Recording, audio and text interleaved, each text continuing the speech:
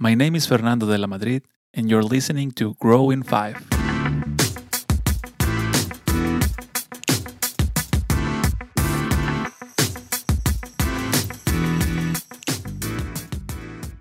My goal on this podcast is to help motivated people like you grow and become better than you were yesterday. In this episode, we will cover how we can cultivate discipline by understanding the issues that surround its implementation, as well as some techniques that can help us win the battle versus procrastination. Let's get started. Hundreds of men will die for the truth, but very few will spend 5 years studying to know what the truth is. Dostoevsky. We all use the word discipline in our lives, but have you ever thought deeply about its core meaning? I came across a very powerful definition that changed my perspective and way of thinking towards discipline. Discipline is an awareness of the constant need for action and a conscious act to implement that action. Think about this phrase for a second. You can argue that you're usually aware of what you need to do, as well as the steps or actions to accomplish it. So, why is it so hard to put discipline into practice? The issue is time. The more time that passes between the moment of awareness and the moment of implementation, the bigger the chances are that the act of doing what you need to do will never happen. This is called procrastination.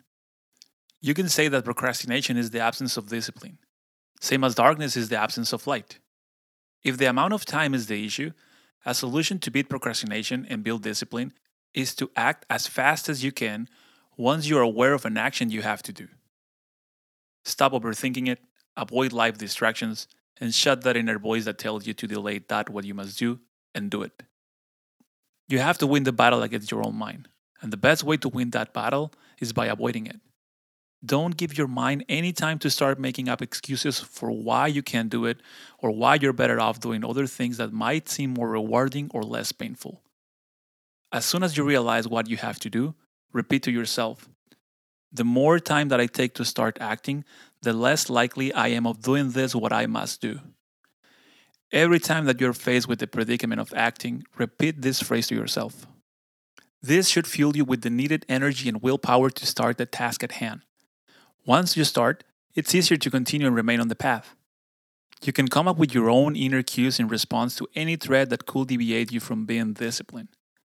The trigger will be the awareness of the act. As long as you have a proper response in place, you should be able to overcome any thoughts that will try to prevent you from taking action.